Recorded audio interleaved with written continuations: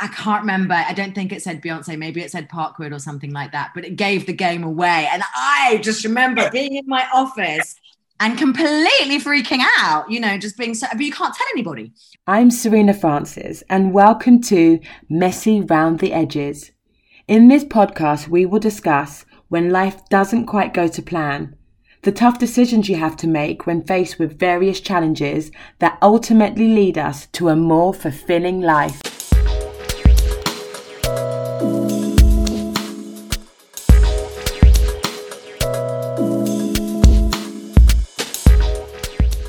So we have Coralie Rose on the show. Coralie, thank you so much for coming on the podcast, Messy Round the Edges. Before we start properly, we would love to know, what was the series of events that led you to becoming a casting director? Hello, thank you for having me. It's so nice to be talking to you. I was an actress for many years. I did lots of commercial work. I did quite a few BBC dramas, and I was in a couple of British films. As an actress, you have times of work and then you have times of rest in between. And when I was resting, I initially got a job in a casting studio. After being a waitress for a number of years, but then I started working in a casting studio, and then I got approached by a casting director to assist them. And in the beginning I was like, no way, who wants to be a casting director? They're just actors who didn't make it, and they're just old women who want to meet young male actors. Like, who wants to do that? And now I'm like, hello, come in, I love it. So I started assisting between jobs, and that went on for a long time. I was an assistant for, a long time. Yeah. Of years while I was still acting. And then when I stopped acting, it just happened really naturally. Someone said to me, can you do the casting on this? And I said, no, I'm just an assistant. And they said, no, you can do this now. Right. And they took a chance on me, and it was incredible. I did 2 short films with 2 quite well-known directors, and that just launched my casting career, which was fantastic. So I didn't mention at the beginning, your amazing business is called Road Casting, which you founded in 2013, to be correct, specializing in street casting with a particular focus on promoting underrepresented people in advertising and film. What gave you the decision to become quite niche? Like, why did you want to be the spokesperson to represent underrepresented people within advertising and film? Did you see that there was a gap in the market, or did you find that, you had difficulties within getting roles? What was kind of the journey to that? Exactly like you say, actually. I grew up in a mixed race household. My mum is black and my father is white. And when I was growing up, there was no families like mine on TV, not in commercials, not in the press, not in TV shows. We had a couple of black shows. We had Desmond's, we did have, things like that on TV. And if you saw a family on TV, let's say in EastEnders or something, it would be a completely black family or a completely Asian family. You didn't really get any mixed families. Yeah. And there weren't that many people on TV or, around me that I identified with. So I think that was something that really pushed me to just have it realistically represented. These are the people that I know, the people around me, my friends and family. Why aren't I seeing that on TV? Why am I not seeing that in commercials? So that's been a real motivation for me. And also as an actress, yes, as I say, I'm mixed race, and I'm really, really proud of my mixed ethnicity. But I possibly, to some people, don't appear black. And so as an actress, I was getting cast as the Brazilian or the South American, or even worse, just the nondescript foreign girl. So with some weird accent, or, it was never specific. I was the babysitter or the nanny or the girlfriend. But I was like, hey, hold on, this is weird. There's lots of Brazilian actresses that could do that. And, why am I not getting the roles for the mixed race girls? Or, also, why am I not getting the leads? Why am I always playing the girlfriend or the receptionist or something like that, And I felt quite stuck in that. And as an actress, at the time, I didn't have the power and I wasn't in the room, I wasn't sat at the table to be able to have the conversations. As a casting director, I get to have these conversations on a daily basis. I get to push back. I get to push the boundaries and make a difference, and suggest things that maybe haven't been suggested before. And that's why I've specialized in this. This is amazing. Thank you, Coralie. I think it's having, my son is mixed race too. And I must say, in the beginning, I was very naive to think that these are conversations that I'm also going to have with him, because when Connor was born, people would mistake me as a nanny because he is whiter. He's white, but he's not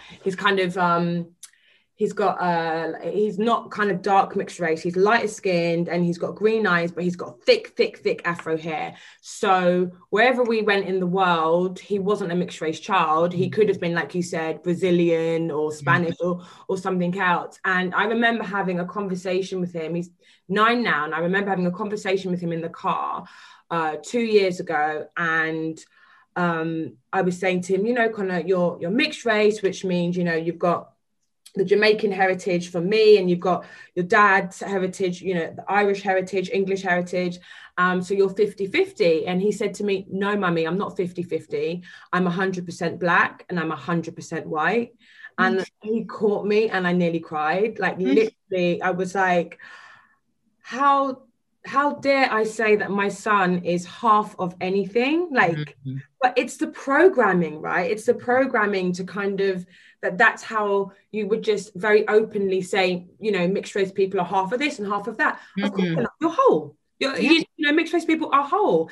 And I just thought it took, at the time, it took my 7 or 8 year old for me to go, how dare I ever say anything like that again? He is a whole person and he is exactly 100% me and 100% of his dad.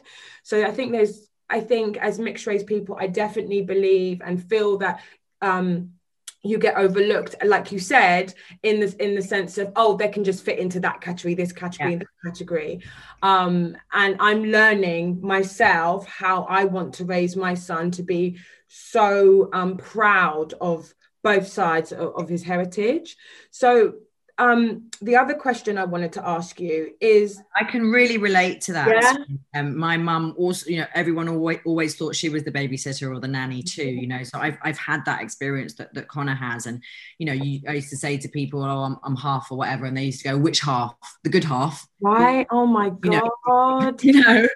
And I agree. And also my parents aren't necessarily one nationality or one ethnicity. They're also mixed. My father's adopted. We don't even know where he's from.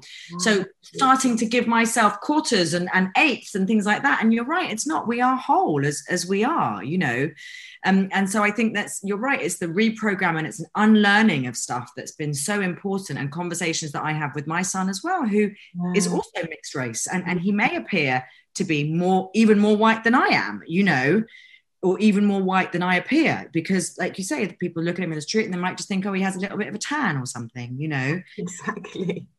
I never forget being in Dubai, actually, and I was in the Dubai shopping center, and these ladies, I remember being in a shop, and I reached for something on the shelf. Connor was a baby, he was in his buggy. I reached for something on the shelf, and when I looked back, there were these ladies taking pictures of him on their phones, and I was like, "Excuse, what? Yeah, what are you doing?" And they were like, "But is he yours?" And I was just like, "Oh my gosh, that's terrible." And in the beginning, it really offended me, but I was a new mum anyway. I was very highly sensitive, so in the beginning, it offended me, and then I just learned that that's just the way it is, and Connor needs to see me react strong and proud, instead of chippy and arrogant and aggressive about it, because I have to teach him how to react. So it's it's such a massive conversation that we're still having now. So right, so that's amazing. So you received the Entrepreneur of Excellence Award in 2017, Amazing, amazing. Congratulations, Wonder Woman. And this was an honor for your achievements, for committing to diversity, equality, and inclusion. How does that make you feel? And the reason why I ask you this question is that's what you set out to do in the beginning. And I'm sure, correct me if I'm wrong, I'm sure it wasn't a straight journey to that, but to then get an award, that shows you that you have done so much hard work and you've achieved your goal and what you set out to do in the beginning. How did that make you feel as a businesswoman and to yourself internally? Wow, gosh, thank you so much, because hearing it from your mouth, it's the first time I've heard it like that. And I just want to say thank you for seeing me and for acknowledging it, because I hadn't really realized it like that. I live quite on the cuff of the moment.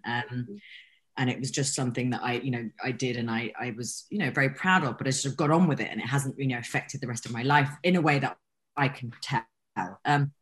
I think one of the reasons that I won that award, I became quite well known for casting quite a big H&M advert. It was called Close the Loop. And it had a huge cast. And within that cast, there was a girl, she's called Maria Idrissi, and she's very, very well known now. But at the time, I met her when I was with my son in Westfield getting his haircut, and she was working in the shop, and she was wearing a headscarf and a pair of Air Max. And I was like, oh, you look so cool. Can I take your photo? Because I do street casting. I never know if, job might come up. So I took her photo, and she was like, yeah, sure, no problem, And anyway, the H&M job came in, and they were looking for a young girl, and I suggested her. Oh, wow. She got the job. She shot this commercial, and the commercial was amazing. And then what happened was that what I hadn't realized was that it was the first time that a girl in a headscarf had been in an international fashion campaign. Crazy. And apparently even in Dubai, even in, the high-end shops or designer shops, apparently the models that they have in the shops on the advertising or on the posters don't have headscarves. They're often European girls.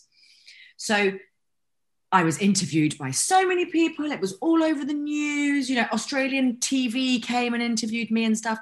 And I remember being a little bit embarrassed because, yes, I was getting all this kind of praise. To you, it's normal though, right? To you, it's normal. I couldn't believe that I was the first person who'd ever done that, and I was like, wait, hold on. Like, I sort of, maybe I hadn't noticed myself that it hadn't been on TV before, but to me it was completely normal. And I was getting all this praise for having done something groundbreaking, whereas I thought, well, guys, we should have been doing this anyway. Like, so it was a little bit, it sort of sat. Yeah. But I was obviously very proud that I'd done it, and that I'd done it in a very organic, natural way. I was not trying to be recognized for doing something. It wasn't a tokenistic gesture in any way. And I was even more pleased because Maria has gone on to have a massive career, and she went from having, let's say, 82 followers on Instagram to, she's got thousands now and travels the world talking about modest fashion and all sorts of wonderful things. And it's, I get girls DMing me and saying, I never thought I'd see a girl like me on TV. Thank you so much, and that's what makes it worthwhile for me. So yes, I have an award. Yes, it's in my bathroom because I think that's what you're supposed to do with them. But for me, that was what made the huge impact, that, like I say, young girls and guys, but people text me or DM me and say, thank you for doing that. Thank you for making a difference. So everybody at home listening, we have Coralie to thank for turning on our TV, whether it be, commercials, music videos or short films, and seeing normal people represented on television from all different walks of lives and backgrounds. Coralie, we have you to thank for that. So thank you so much. Thank you. Wow. Another thing that's really important to me also to stress is that talking about diversity is that often when people talk about diversity, they're just talking about ethnicity, race, or skin color. And for me, diversity encompasses a lot more. Like you say, it's having all sorts of people, normal people, but it's also about age. People are trying to sell beauty products that are aimed at women in their 40s and 50s, and they're using 25-year-old models who don't have wrinkles. Are you joking? Well, of course. Look at all the adverts we see. Often it's young girls, isn't it? Whereas the women who are buying these products are our age. I see the target market, right? We're the target market. We're the ones that have the money to buy these face creams, but they've got like a 22-year-old in the advert, Yeah. And so there's also diversity within size and, you know, and bodies. And I think if I can rewind a little bit, when I was an actress, I was in the first Dove campaign that was shot by Rankin, and I don't know if you remember, it was quite a long time ago, but it was the first ever one, and it had 6 of us girls all in white underwear, and we were all different sizes, all different shapes, and different weights, and different size boobs, and different colors. And that campaign, I forget what it's called, it's such a famous Dove campaign, is the one that really changed the face of marketing and the face of advertising.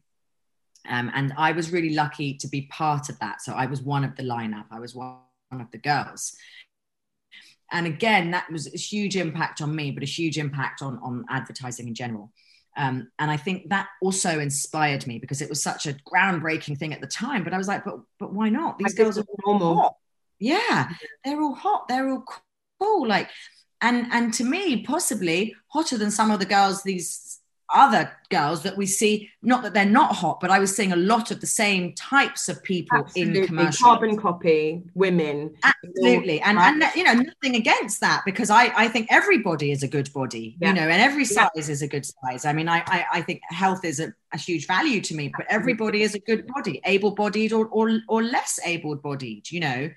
But it really made a mark on me. And I think that's also informed a lot of my career, to making sure that diversity does actually include everybody, and not just one mixed race girl with green eyes or one fat person. You know, you can be black and fat, you know, like it's okay. Exactly. I absolutely love what Rihanna has been doing with her fashion shows. Absolutely. But why does it take Rihanna to do it? You know, like, why does it take Rihanna to have fashion shows where she's got every single different color of the spectrum in terms of, you know, race and size and lesser wheelchair users and people who are less able-bodied, and and people with disabilities, and older people, younger people, trans people, everything. Amazing. It's and when I watch her shows, I just feel so full, because I feel like what I'm watching should be normal, and it shouldn't be like, wow, Rihanna, like how you felt, right? It shouldn't be like,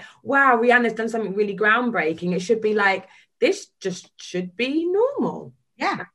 And in a way, for us, you know, and I feel like I read a meme or something silly on the internet somewhere, on Twitter or something, that someone said that all those years we'd kind of been skanked with the Victoria's Secret campaign, because we thought that was the top of the top, you know, right? And that is not the only body shape. Those angels are not the only body shape. We all wear underwear, and we should all be able to be angels. Celebrated. Yeah, absolutely. Is your industry and what you do as a casting director still male dominated, or has it changed from when you first entered the industry to now? Is there a slow progression, or are you still finding as a casting director you normally are, you know, the only woman on the table? Interestingly enough, casting for me isn't that male dominated. There are lots and lots of female casting directors, and that's actually why I was inspired to become a casting director, because the people that I worked with were women, and they were mothers. And my mother's always worked. You know, she still works now in her 70s, and she, you know, she juggled home life and work life. And these casting directors that I was working for were doing the same thing, and that really inspired me. And I think that's one of the reasons that I enjoy the job so much, because they set a very good model for me. My problem often isn't within the world of casting, and not necessarily within the world of production. There's also some fantastic female producers. There's not that many female directors. Not many female directors get a chance, or get, you know, it's the percentage is much lower. Yeah. The problem that I find is when it's often to do with the clients. It's to do with the more corporate world. You know, I can be stuck on a conference call, and then it's a board of men, often straight white men, and that's where I found more of the problem. But it's across many industries. Exactly, yeah. But within casting itself, I mean, there are lots of men as well. There are all genders actually in casting. I do think it's one of those ones that's, from what I see, has been quite good. I'm sure other people have had different experiences. but casting has always been quite open. Great, that's great to hear. So just looking at a list of some of the amazing projects you've worked on, so Adidas, you've worked with Stella McCartney, Charlotte Olympia, Barclays, Rimmel, and I'd love to talk about Brown Skin Girl with Beyonce. What an exciting project for you. Please tell us about what it was like to work with Beyonce. Oh, it was wonderful, to be honest.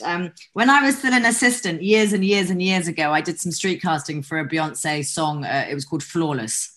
And I remember being so excited. And of course, it wasn't my job and I didn't get the credit for it. But I was made. I couldn't believe that I'd done that. And then, 10 years goes by or something, Wow. 7, 8 years. And I get a call about another job. And often these jobs, when they come through, you have to sign confidentiality agreements, NDAs, And at the top of this one, I can't remember. I don't think it said Beyonce. Maybe it said Parkwood or something like that. But it gave the game away. And I just remember being in my office and completely freaking out, just being so, but you can't tell anybody. I was like jumping around, and you can't share the excitement because you've signed a confidentiality agreement now, but it was so wonderful. And what was wonderful as well was that it wasn't just Beyonce, it was Jen Nakuru, the British director, who's a fantastic director.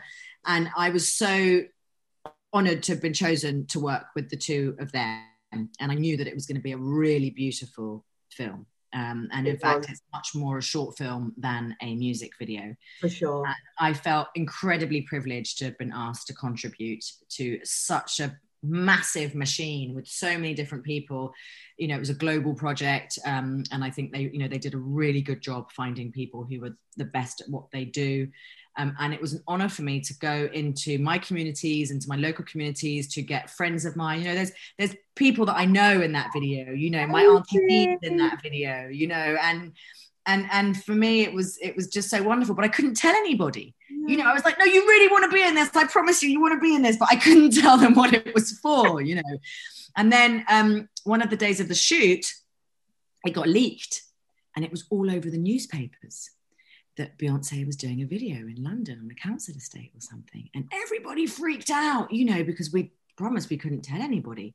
So that was very worrying. And then we didn't hear a peep for months and months and months. And I was like, what's happened? Have they, was it not good? Or, what's happened with this job? It just sort of disappeared. And then one day it came out, like Beyonce, everything is always a surprise, Right? She has like the best team ever. Yeah.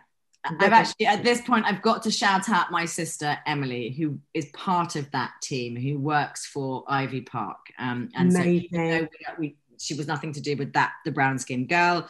We don't work together in that sense because she lives in LA. But the partnership between Adidas and Parkwood. Yeah. And I previously cast a commercial for Ivy Park myself. Roadcasting did it. And so I'd already worked with the company, but it wasn't Beyonce, and this was Beyonce. And I went to all the Destiny's Child concerts when I was young. My dad made sure he got my sister and I tickets, so it really is something I'm quite proud of. And so you should be. Such an amazing achievement, along with all the other things that you've achieved. I want to ask you, when did things get messy in your life, and how did you pivot and make new choices that affected your life and career for the better? So, I mean, when did something quite significant happen, which made you go, okay, new direction? It's a really good question. I really like the whole theme of this podcast. And it's really interesting because at the moment I feel like things are quite messy in my life. With lockdown, and also because I'm a terrible hoarder. I keep everything. I can't let go of anything. And so I just have a lot of mess around me. But I think one of the messy times was when my son was he was about 7, 8 months old, and I broke up with his father. And so I became a single mother. It wasn't sort of what I planned, I guess. And it's at that point that I decided to quit acting. So I'd been casting, I'd been assisting on the side when I was, still acting. And I did a couple of jobs after I had my son. I did a film, I did an episode of Doctors, BBC Doctors. And having broken up with his father, who's a musician and who was in a band at the time, I didn't think it was possible for us both to have the kind of careers that would take us away for 12 to 16 hours a day. And we didn't, you don't really get to plan that much as an actress. You just drop everything to go and do the job. And, you have last minute auditions. And I wanted to be able to offer my son more stability. And I knew I needed to make money, that it needed to be more regular, that I, had to sort of fend for myself. And that's when I decided to set up Road Casting. So that was in 2013. And for me, it was a huge pivot from, being an actress and being an assistant to actually deciding I was going to be a casting director full time. So I think I started casting, as a casting director before that, maybe in 2011 or 2012, but then I actually founded Road Casting in 2013. But it was a huge shift for me. And what I say now, so I made the decision at the time not to get into another relationship, because I wanted to really focus on my relationship with my son and making sure that we had a good bond, and that also I had a good relationship with his father, even though we weren't together. So I didn't get into a relationship. And that also helped me enormously, because my business was my second baby. Exactly. It was like my partner. And when my son was asleep, I'd go back to the laptop and I'd work and work and work and work. And when my son was with his dad, I'd work and work and work and work. But so basically, without having a partner, it meant that at night, if I didn't have my son, or if my son was in bed, I didn't have to make dinner for someone and give head and look pretty. I could just get on with doing my work. And that was it was quite a big sacrifice. Yeah, I guess it was a sacrifice. It didn't feel like a sacrifice. It just felt like a choice. Yeah. And it felt like... But that decision, sorry to cut you off, Coralie, because I feel really emotional listening to this, because it's so vulnerable. Thank you so much. It's so vulnerable and so honest. And I cannot thank you enough for sharing this story with us. And I think probably I'm very connected to you in this way, because very similar story to me. I left Connor's dad and we broke up. And again, I had to kind of start all over again. But the reason why I say sacrifice, and I don't mean it in a negative way, I mean it in the sense of you made a decision about your life that actually it was a sacrifice at the time, but in the future, it has reaped the rewards. So it was kind of like what do they say? Short-term sacrifice for long-term gain. And you made that decision because of the love of your child.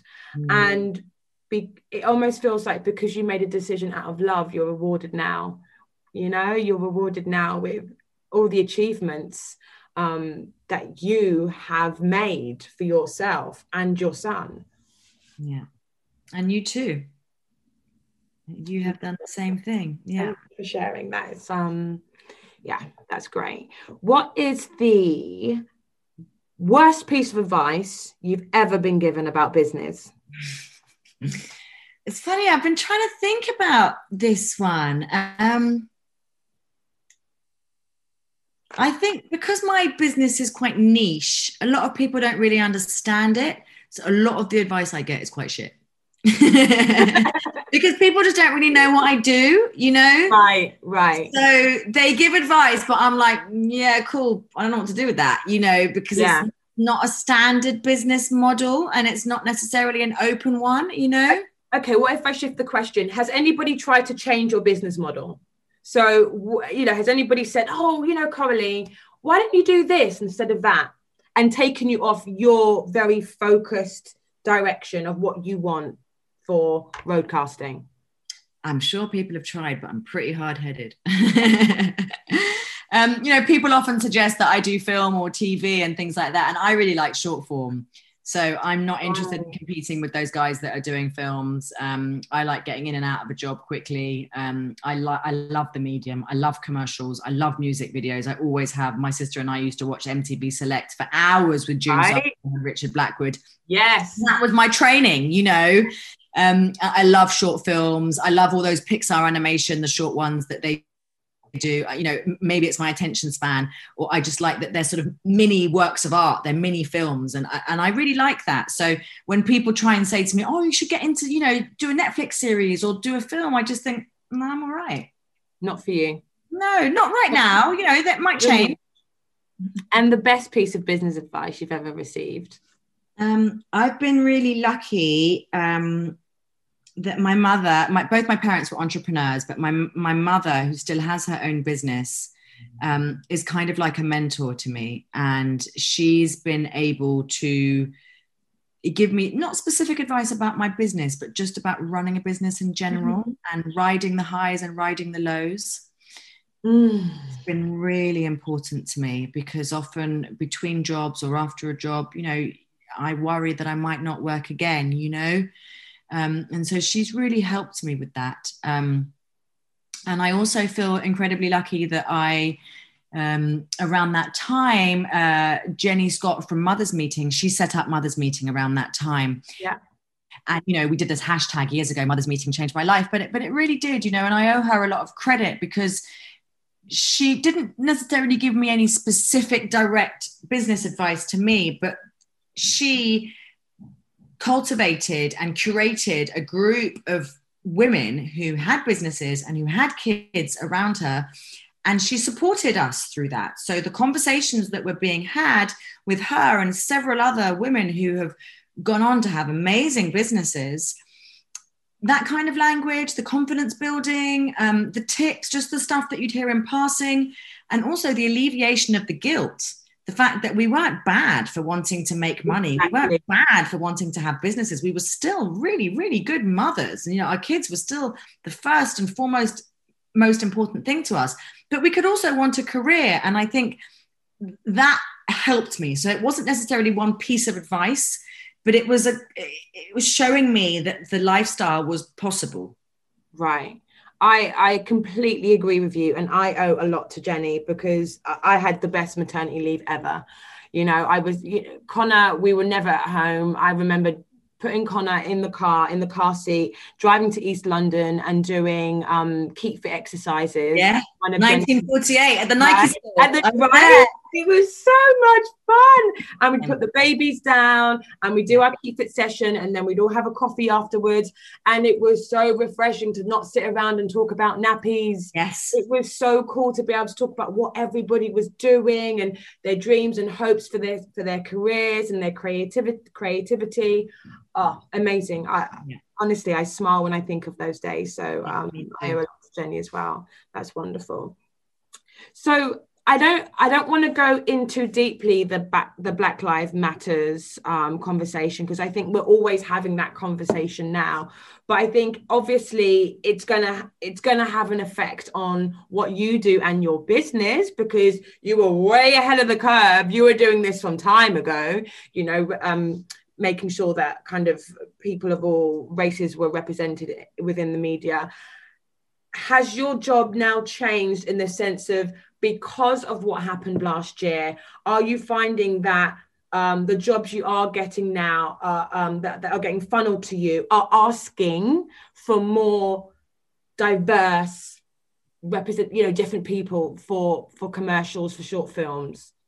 It's been very interesting. I think since winning the Diversity Award, but even before that, people were coming to me, and I was well known for offering more than you could find in a traditional acting or model agency, that I was going out and finding people and offering a more authentic or diverse cast. And then after winning the award, and then, you know, during Black Lives Matter, or even before that, I noticed that some people were coming and it was maybe a bit tokenistic, or they'd say, oh, we need, you know, black cast. And I'd be like, but why? You know, like, what is it? Do you really believe that? Or do you have to tick some kind of box or something, you know? And that would help me determine whether I really wanted to do the job and they were doing it for the right reasons or not.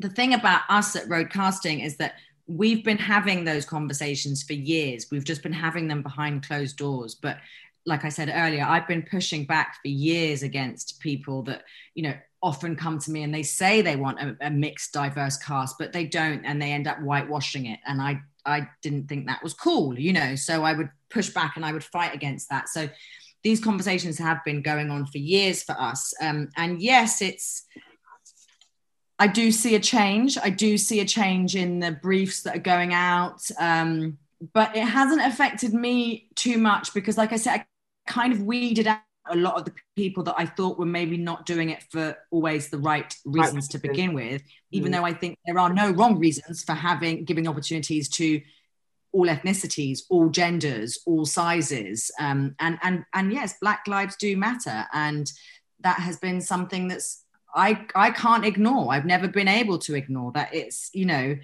in my personal life, but also in my work. So I think it has had an impact, but it hasn't necessarily been a big change for me because, like you say, I've always been doing that. Right. Yeah.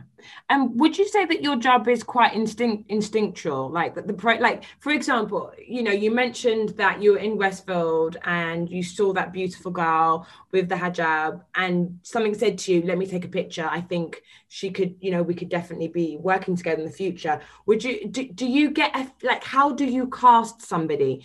Is it a feeling that you have? There's a lot of feeling. I do go a lot on my feeling and on my intuition. I really do listen to my gut. The other thing that I think I've become quite good at is listening. So listening to what the director wants and translating it from his words or from his references, and sort of understanding what that is and then being able to go and get that and give it to them. Gotcha. You know? Yeah. And that's something that I just developed over time and yes, with intuition and with feeling, I guess, because it's not even something you can teach, I don't think. You know, people come and work for me and they either get it or they don't, but there's not much I can do if they don't get it. So you're obviously super busy all the time with running your business and being a mother. What practices do you have to ground you, to keep you grounded, so you have the headspace more than anything to run your business? It's a really good question, and the word practice is really important. Like I do have a daily practice, and I came to the realization a couple of years ago that success doesn't equal busyness. And that I think that I'd come from a place where I had this belief that the busier you are, the more successful you are, and that being busy and getting things done meant that you were really good or successful. And I'm still trying to unlearn that, because actually I don't want to be busy all the time. I want to have time for myself, for my family, for other projects, for other things, and that I'm still successful even if I'm not busy all the time and pulling my hair out, you know. So 18 months ago, I've been practicing yoga for over 15 years now, probably longer than that, probably 20 years. And about 18 months ago, I did the yoga teacher training, not because I want Congratulations. Thank you. And I give you a lesson whenever you want. Yes.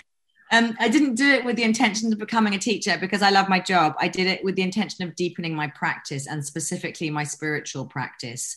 And also, I wanted to have a community of like-minded people, a sangha, so a group of people who are, you know, into the same sorts of things. So the yoga training really helped me for that. And it means that I now have self-practice. I can practice on my own. And as I said, my spiritual practice really, really deepened, and keeps me grounded, keeps me centered. Yeah. I know it's really important to me. It's really important physically as well as emotionally and spiritually, and I'm really grateful that I have that, and I hope that it somehow leaks out of me in professional environments or with friends or something, you know. Oh, absolutely. It will do, for sure. And I remember someone saying to me, you know, that you can have riddles. You know, on my desk, for example, I have a crystal. And, you know, you don't have to say anything, but if anyone comes in and they see the crystal, it's already setting a sort of tone, you know, without me having to say, hey, get into crystals, they're really good, you know. And it's saying, you know, I might burn an incense or something. And I just think they're reminders for me, but they also act as reminders for everybody around. And I think often we remind people to tell them, but also it reminds us. All around my flat, I have crystals. It just grounds me. It just in the bedroom, in the front room. And it's really weird because when people come into the flat, and I've got my dried sage here and I've got my incense there. And when people come, they don't want to leave because they feel really relaxed. And I don't know whether it's a placebo, but I think it works. I think I couldn't live anywhere without having those little bits just to kind of clear the energy, you know, and keep grounded. Absolutely. If I have a tough conversation or stressful conversation where I've had to, you know, push back, or, you know, it does often get like that at work. After the conversation, I can light a Palo Santo or light some sage, and I clear the air, I clear the space. And for me, that works. And like you say, it might be a placebo, but I really believe it. And I just think it's a physical change. It's something we can do to break the cycle of what was. What would your dream project look like? I mean, you've basically done everything, Corey. But what would, if you could visualize, if you could close your eyes and visualize, okay, this is what I want to do, this is what I want to be involved in, what would that look like for you? Wow. So on a professional level, in terms of casting, I would love to do a global project where I actually go and cast people all around the world. So in the same vein of what I've been doing in the UK, I also work a lot in Paris. And I have been for a number of years now. And I used to, before the lockdown stuff, I used to go out there quite a lot and do a lot of street casting and casting different commercials. And I'd love to do that on all continents. I think it would be a wonderful project, whether it's my own or someone else's. Wherever I go, I'm very interested in people. I'm very curious about stories. And I've always picked people out of a crowd, and I would love to do it, like I say, on a more worldwide level. So professionally, that would be one thing. I started during the first lockdown growing microgreens, and it was a kind of fuck you to big agriculture and to upset the status quo. So as I said, I'm really interested in health and nutrition, and I grow a lot of these microgreens, which are so packed full of nutrients and minerals and phytonutrients and chlorophyll. You know, like the broccoli microgreens has sort of up to 40% more nutrients and minerals than the big brother broccoli, basically. Yeah. And, you know, the tagline when I give it away to people is immunity for the community. For me, it's been really important to keep people sort of healthy from the inside as much as I can. And that's something that I'm very interested in, as much as I'm very interested in farming. And, you know, a dream project for me would be to have a nice permaculture farm somewhere, maybe a bit warmer. I can see all those things for you, Coralie. Like literally, I'm sitting here, and as you're saying them, I'm like, "Yep, that's going to happen. Yep, that's going to happen." Like without a shadow of a doubt. I hope so, girl. It so is. During the first lockdown, I got an allotment. Yeah, where? How did you get one so quickly? I'm on a list. Yeah, I was on the list for about 4 months. The poor man who runs the allotment, I think I emailed him once a week. Wow. Until he just said, okay, Serena, like a plot has become available. I'm not kidding you. Every week I'd be like, hi, his name's Jim. Hi, Jim. I'm just wondering if a plot has become available. Wow. Every week for about 4 months. And Connor's helping me. And it was completely, I mean, it is still, and I'm working on it like bit by bit, because it's so overwhelming. Like it's just one big bush. Yeah. So I'm doing it quarter by quarter. And about a month ago, I got a space clear enough that we planted onions, and no, it was just before Christmas. Yeah. Wow, Serena! Onions and garlic. And it's pretty much the same as you. I just want to grow my own veg, and I want to teach Connor that not everything comes from a plastic packet. Absolutely. And to have a bit more kind of respect for and love for food. Yeah. So I'm very excited. It's good. I don't want to overwhelm myself and say, right, by this month it's going to be finished. I'm just doing it bit by bit, really slowly. But I love it. I love getting my fingers dirty, getting my fingers in the soil. I love like being like covered in mud. It's so weird that I'm even saying this, but it's such a nice feeling. Like such a nice feeling. Since I've been working with the soil, I feel so good, so much more grounded. It's such a wonderful thing that we've been, totally taken away from. You're right. All our food is in plastic, pre-packaged. The supermarkets, it's just mass production of food that doesn't even taste like anything. And that's not really what I'm about. Yes, it's convenient from time to time to pick up a Pret or something like that. But if you need help digging, planting, shoveling shit, I'm your girl, okay? Yeah. Bring laser. That'd be, do you know what? We'll do that. Definitely. 100%. For me, I will come with pleasure and my muddy boots. So before we wrap it up, I want to ask you the last book that you read. Wow. Okay. I used to run the Mothers Meeting Book Club. So I really like reading. I've taken a break from it for the time being, but I always play with the idea of bringing it back. I'm reading at the moment, it's next to me, I'm reading If Women Rose Rooted by Sharon Blackie. Okay. I've just started it actually, but it's really interesting. The last book I read, a collection of Japanese short stories, but I forget the name of the author. I think it's called Stories from My Neighborhood.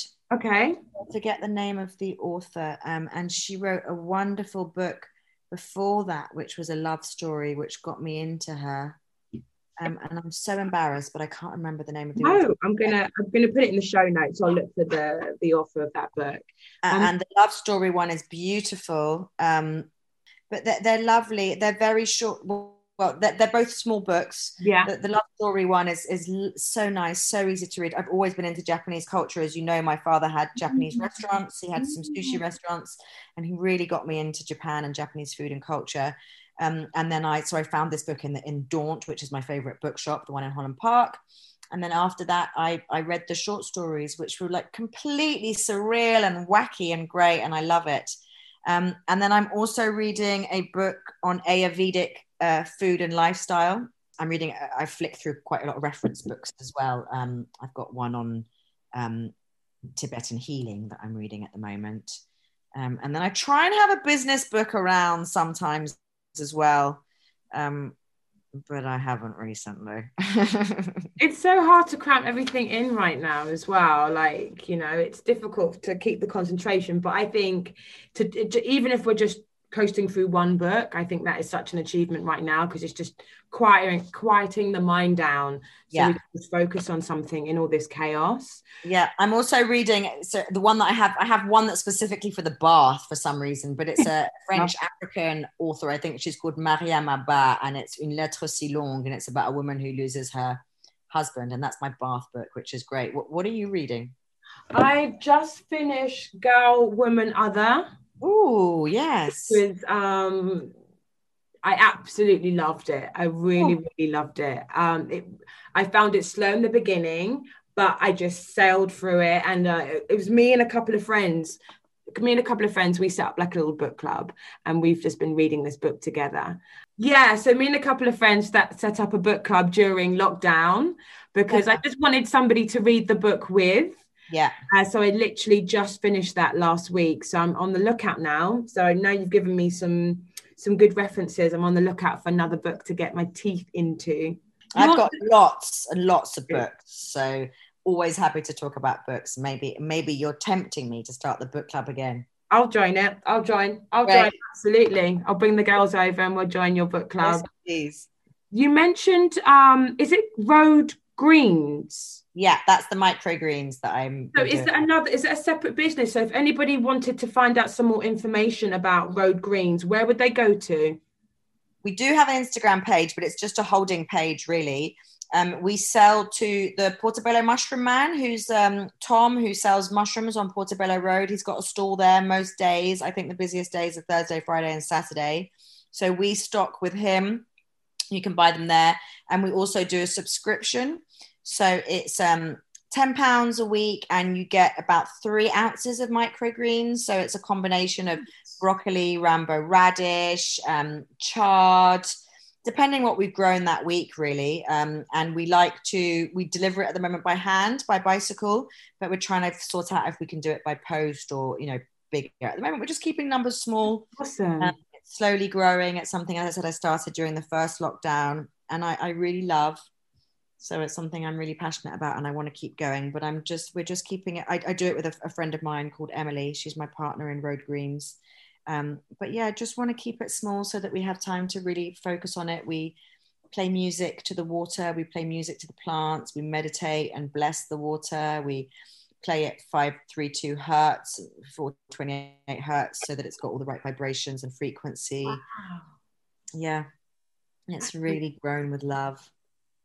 Wasn't there a Japanese experiment? Yes, with the water. That's what this is. What you've just said has just reminded me about that experiment. Yeah, so that I'd seen that experiment probably when you saw it as well. I thought it was fascinating, and he looked under the microscope, and the water that he'd been saying love to looked like a beautiful snowflake. The words and the ones that he'd been insulting or saying hate to or calling them bad were like all sort of sharp and edgy, and less symmetrical shapes. And I can't remember what he was called. I think he was another Japanese guy, wasn't it? He was. It was he was a Japanese scientist. Yeah, but so that's part of the theory that we have. So when we thank the water, we tell it it's doing a good job, and we play these healing frequencies to it. That is awesome. It's so awesome. So I'm a hippie at heart. I love it. Me too. So before we wrap up, if anybody is listening to this and wants to maybe get into TV, media, film as an extra, or thinks that they have maybe a different look that you might be interested in, how could they get in contact with you? Or what's the process? So as well as extras and anybody we also do straight models and actors and real people and people that just want to be on something once. I'm not an agent, so I don't keep a book. Mm-hmm. So I'm not like a model agency or an acting agency or anything like that. So for data protection, I don't keep hold of people's details. Mm-hmm. But we post all of our jobs on Instagram and on Facebook and on Twitter. So if you follow us, it's at Roadcasting. Brilliant. Then whenever we have a job, like we're doing a commercial at the moment, and we're looking for quite a large cast, including a 60-year-old West Indian woman and an 18-year-old guy who can hula hoop. So it's it's a broad range of cast members. I mean, those are just 2 out of the 8. But we post all those jobs on social media. Right. And if you think that you're suitable and if you're available for the dates, then you can submit a photograph or submit whatever we ask for and send it to us. We always have an email address there. But we also have a website, which is roadcasting.co. Awesome. And you can see the work that we do there. And there's an email address if you want to get in touch. Great. Thank you. Brilliant. Thank you for having me. This has been so fun. Well, let's do it again. Definitely. And we'll get an allotment. Let's have an allotment date. Yes, please invite me. I don't even care if it's cold. I don't even care if it's raining. I'll still come. Okay, let's do it. We'll put that in the diary. Definitely. Since we recorded this interview, the music video Brown Skin Girl has gone on to win a Grammy, which is just amazing. So massive, huge congratulations to Coralie, who was part of the casting team for this music video, Jen Nakuru, Beyonce, and the entire Parkwood team. Beyonce says the inspiration behind this wonderful piece of visual art was to represent all different shades of brown. If you're looking for something to set the mood at home or just simply to create a lovely, relaxing environment, be sure to head over to melitarose.com for a beautiful selection of scented candles. And remember to use the code MESSY to receive 20% off. Imagine this. You decide to quit your life as you know it in England and move to a different country where you do not know the language. Join us in 2 weeks to hear Nikki Taylor's story. She moved to Italy and started all over again, and now she runs her own property company that she founded called Dolce Vita. I cannot wait for you guys to hear her messy story.